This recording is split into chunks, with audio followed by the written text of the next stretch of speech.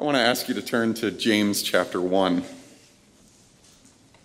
My message is really going to focus just on one phrase in verse 17, but in a few minutes I'm going to read two verses. Almost exactly 1 month ago, we experienced fall equinox of 2021. Basically, that is the day, it actually happens twice a year, spring equinox and fall equinox. It's the day where most places on earth experience equal amount of daylight and nighttime in a single day. So around September 21st this year, it's actually right in the middle of that day, we hit the equinox, and it meant that basically we, along with most other people on earth, had 12 hours of daylight and 12 hours of darkness.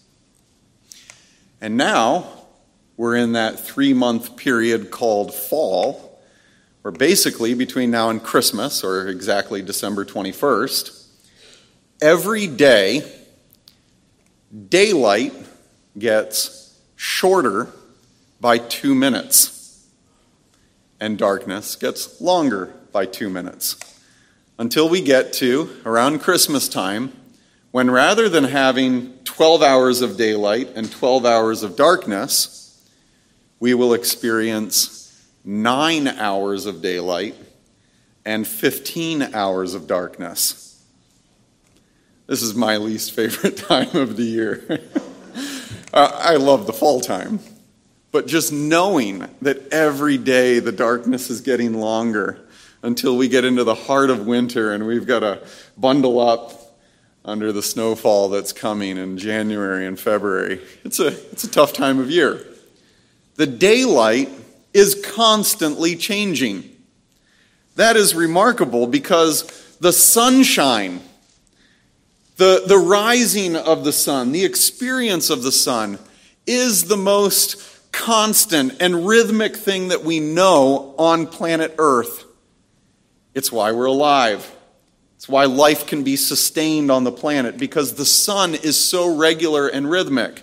And yet, when you think about it, as constant as the sun is, our experience of it is constantly changing. It has been said that the one thing that's constant in the world is change. And that is true for everything in creation.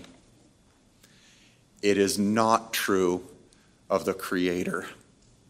Let's read James 1:17 and 18. Every good gift and every perfect gift is from above, coming down from the Father of lights, with whom there's no variation or shadow due to change. Of his own will, he brought us forth by the word of truth. That's a reference to the gospel message, the message about Jesus' life, death, resurrection, ascension, and return. When they heard the gospel, they were born again by the Father's own will, so that they would be a kind of first fruits of his creatures. James, the one who's writing this, is a younger half-brother of Jesus. He's one of Joseph and Mary's sons. After Joseph and Mary got married, after Mary gave birth miraculously to Jesus.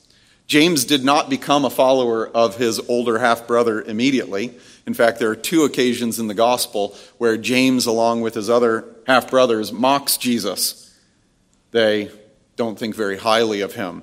They think he's basically a deluded individual. But that all changed when James, according to Paul in 1 Corinthians 15, witnessed his brother risen from the dead. James saw Jesus alive from the dead, and he became a follower of his older half-brother. Incredible. James would eventually become one of the pastors in the church in Jerusalem, which in the years right after the resurrection of Jesus were like 5,000 people in that congregation. James would not only become one of the leaders, he would become the leader of the leaders of that church. And about a decade after Jesus' resurrection and ascension and the formation of this congregation in Jerusalem, persecution began to fall hard on the Christians throughout the Roman Empire, especially the Christians in Jerusalem. It was always there. It became awful about a decade later. You can read about it in Acts. Simply put, many of the believers in Jerusalem lost everything. When persecution fell, they were abandoned by their community. They were abandoned by their family. They lost their jobs. They lost their houses. They had to flee to other territories throughout the Roman Empire and seek for refuge in whoever would take them in the homes of whoever would take them in. And about 15 years after the resurrection of Jesus and the formation of this massive congregation, James pens this letter to the persecuted Christians who've fled Jerusalem, and they're living, really scraping for their existence a long way from home. They've lost their property. They've lost their security. They've lost their dignity and respect. These are persecuted Christians. And the most shocking thing about this letter is that James tells them to be happy. Constantly, he tells them to be joyful. He begins immediately in verse 2, consider your trials joy. And he basically says, be happy because God's in control of your circumstances. And be happy that God is going to give you the strength that you don't think you're going to have to love other people. Even though you're in excruciating pain, God's going to give you strength to love other people. And he says, you need to be happy that no one can take away your worth before God. And no one can take away your promised inheritance. Even though right now you might be poor, you are rich. You are rich in God's sight. He highly values you, and he's going to pour out his riches on you for the rest of eternity. Consider that to be joy. So he's talking to people who are horribly persecuted, and he's saying, be filled with joy. In the 2 verses we read, it's really interesting.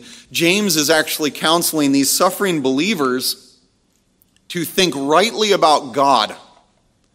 He knows that their tendency in the midst of their trials, they've lost everything, they're being persecuted, they're being hated.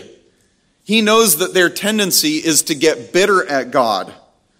To basically think, God, you're being cruel to me. Why are you doing all this? If you loved me, you wouldn't let such bad things happen to me. James knows exactly the tendency of believers who are suffering toward God. We're tempted to doubt him, to get suspicious of him. God, you must not be all that good.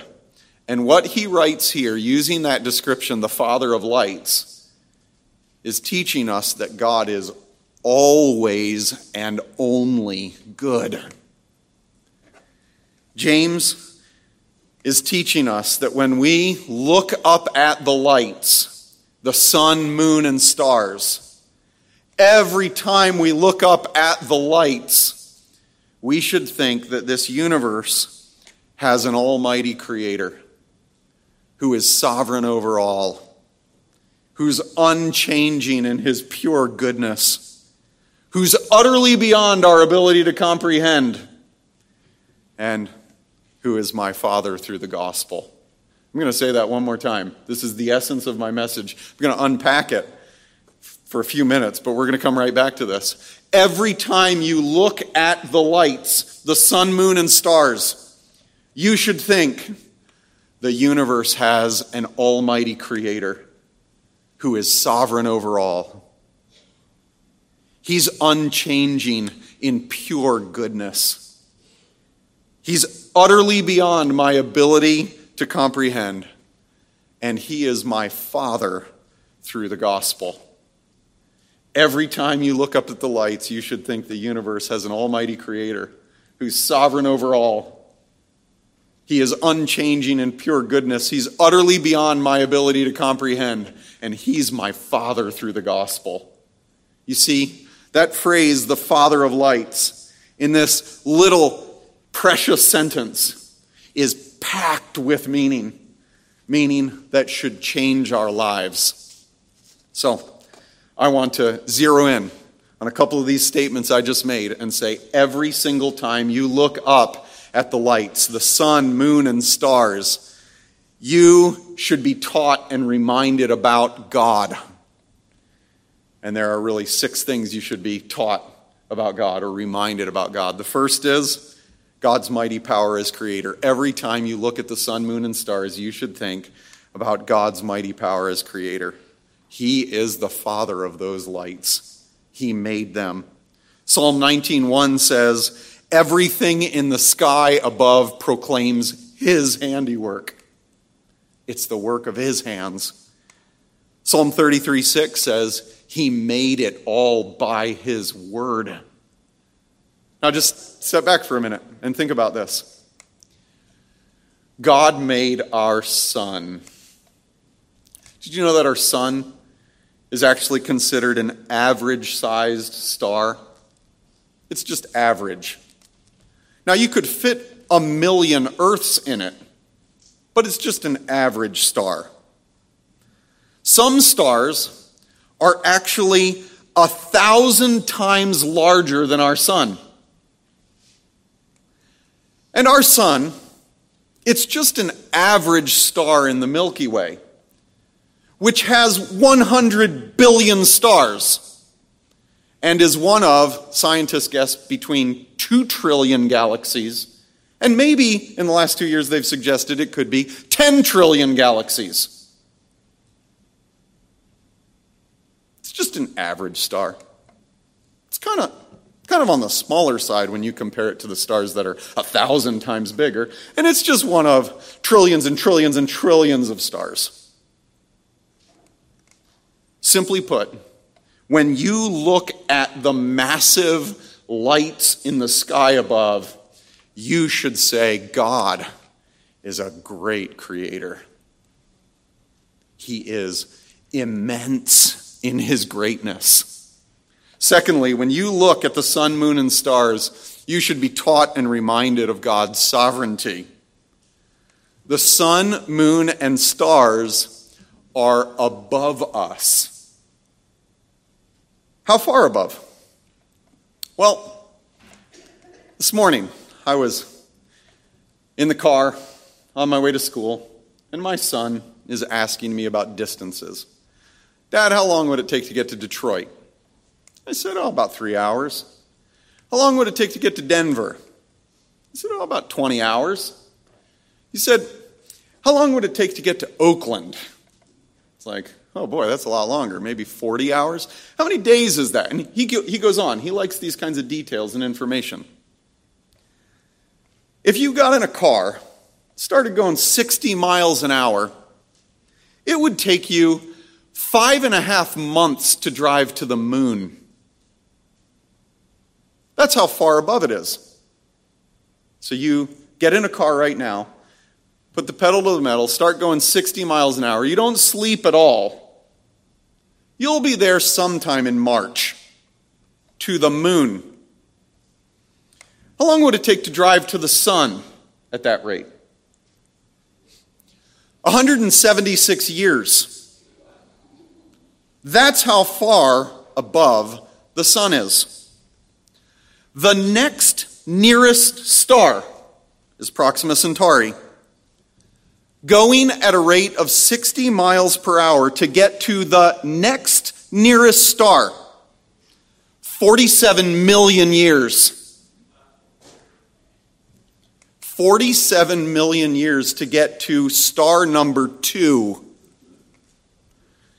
Now, James here says, God's goodness is coming down from above. And what he's stressing when he focuses on the aboveness of God is God's sovereignty. That God rules over all. Every single event that happens on every square inch, not only of the earth, but of the universe, is under God. He is sovereign over all of it, and you should remember it every time you look up at the lights. Third, when you look at the sun, moon, and stars, you should be reminded of God's pure goodness. When James teaches that he is the Father of lights, he's compelling us to think about God's essential nature as light. God, his very nature, is beautiful, pure, radiant goodness. Other scriptures tell us that the God who made the lights dwells in unapproachable light, pure light. Other scriptures tell us that God himself is light, and in him is no darkness at all. Most people would agree that the sun is a pretty bright light. It is a massive hydrogen to helium reactor. The surface temperature on the sun is about 10,000 degrees Fahrenheit. And yet even the sun has dark spots. Did you know that our sun is not nearly one of the hottest stars? It's considered a yellow star, which is hotter than the cooler red stars, but it's only about a quarter of the temperature of the much hotter blue stars. Blue stars can exceed 40,000 degrees Fahrenheit on their surfaces. When you see the light of the sun, which is wonderful for those of us in Northeast Ohio, when you see the light of the sun, you should always think, God is purer, more brilliant, more unapproachable than that blinding sunlight that I can not stare at directly for very long. God is purer. He is brighter. He's more beautiful. As one engineer who worked on the Envisat put it, when we consider the brightness of the sun, we can be reminded that God's brightness is even more brilliant. When we consider, he said, the beauty and the colors and the patterns in the universe, we can be reminded that God is even more beautiful. The sun and stars show us that God is a glorious God who's worthy of our praise. So we've considered 3 truths of which we should be reminded about God every time we see the sun, moon, and stars. His mighty power, his sovereignty over all, and his pure goodness. Fourth and fifth, I should say, they might be 2 new words. They're kind of rhyming. I want to teach you what they mean if you don't know what they mean. But fourth is God's immutability, and fifth is his inscrutability. God's immutability, it means he never changes. James describes God as the Father of lights, the one with whom there is no variation or shadow due to change. So Christians, he's teaching us that our God is unchanging. He's immutable. That quality is essential to God's nature. He is unchanging in every facet of his being. He's unchanging in his love, unchanging in his goodness, unchanging in his truthfulness, unchanging in his justice. God doesn't change. This is why we can trust every one of his promises. Because his truthfulness doesn't get stronger and weaker depending on the day. It's not like he has good days and bad days. It's not like God has days where he's just a little weaker in remembering what he said. God doesn't get weaker and he can't get stronger. He is immutable, unchanging in every facet of his character. Every time you look at the stars, you should remember they might change. Their creator doesn't. Fifth, God's inscrutability. This means that he's impossible to fully understand. That's what inscrutable means. It means I can't comprehend it. And for those of you who are going through really hard times in your life right now, you need this big word, inscrutable. It's what Job needed when he couldn't figure out God. God pointed him to the stars to teach Job that God is inscrutable.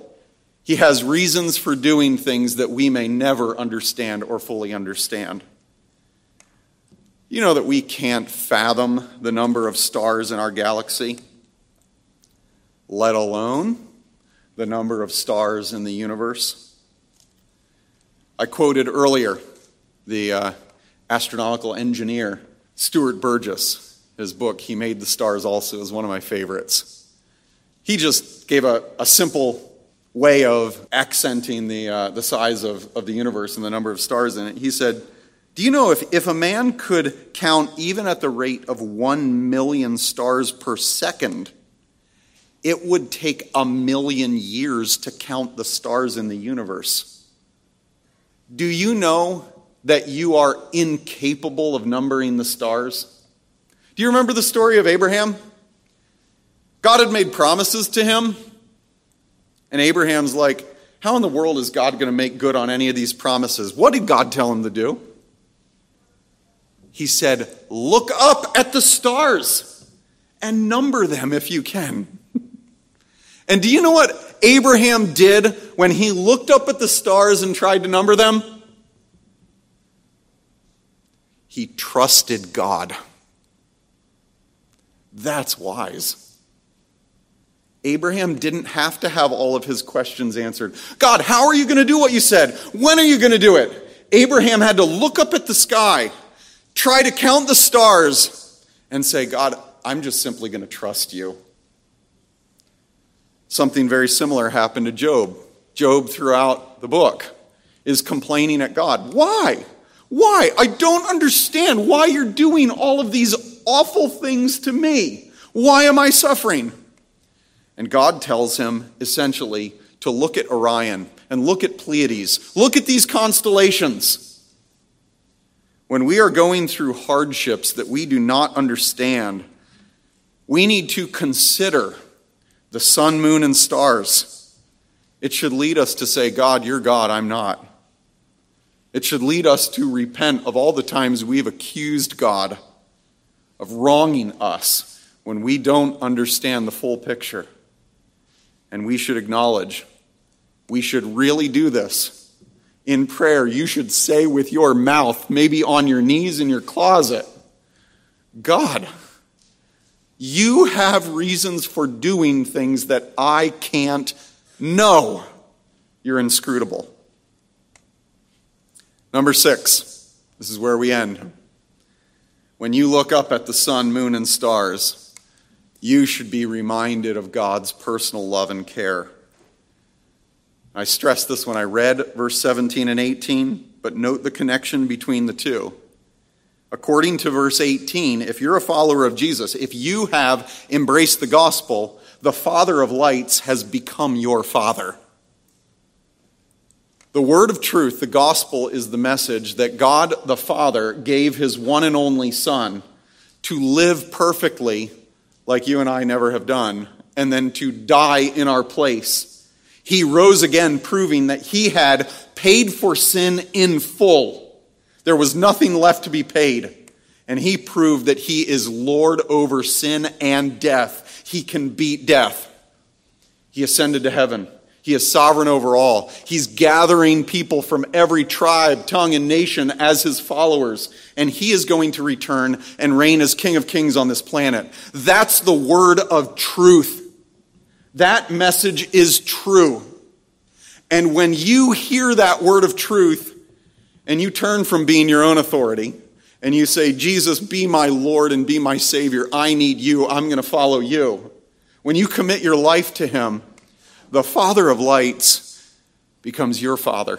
He forgives all of your sin. He promises you eternal life, inheritance in the eternal kingdom. He promises you resurrection life in a resurrection body on a world in which there's no sin, no sickness, no tears, no death. God, the Father of lights, can do that. He is creator. He is sovereign. He's greater than we can imagine. And when you get reconciled to the Father of lights through the gospel, the Father of lights is your Father. The one who made the stars not only knows the name of every star, but he knows your name. Some of you in this room have not submitted your lives to Jesus.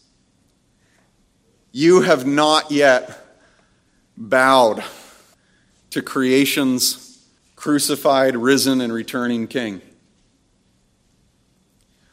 I want you, sometime in the next few days, at nighttime, maybe you get out of the car in your driveway, and you walk into your garage, and you just look up, and you see the stars. I want you to take just a few seconds and pause and look up. And maybe you'll say something like I've said to myself on numerous occasions. Who do I think I am? Look up. Consider the Father of lights. And I urge you to turn from being your own authority and commit yourself to being a follower of Jesus. It will not make your life easy, but you will be reconciled to the Father of lights. Life might be really hard in the short term. It will be awesome, unspeakably awesome in eternity. Many of you in here are followers of Jesus. And some of you are doubting God right now because of what he's doing in your life or in your family's life. Some of you, because of what you're going through health-wise, are cynical at God. You're thinking, God, I hear all the time, I even hear at church people singing that you're good, good, good. Doesn't really feel like it in my case. I urge you, sometime this week, in the evening, step out to the end of your driveway and look up. And be struck again with the reality, who do I think I am? And say, God, I'm sorry for thinking ill of you, for accusing you, the maker of the sun, of having evil motives. God, I'm sorry. God, you are doing things beyond what I can fathom. And right now, in my trials, I can trust you. Confess your thoughts of God as cruel. And commit yourself to saying, God, I'm going to trust you, even though I don't understand. And I may never understand what you're doing. You need to remember, every time you look up at the sun, moon, and stars, that the universe has an almighty creator who's sovereign over all. He's immutable, unchanging in pure goodness. He's inscrutable. He's beyond your ability to comprehend what he's doing, all he's doing.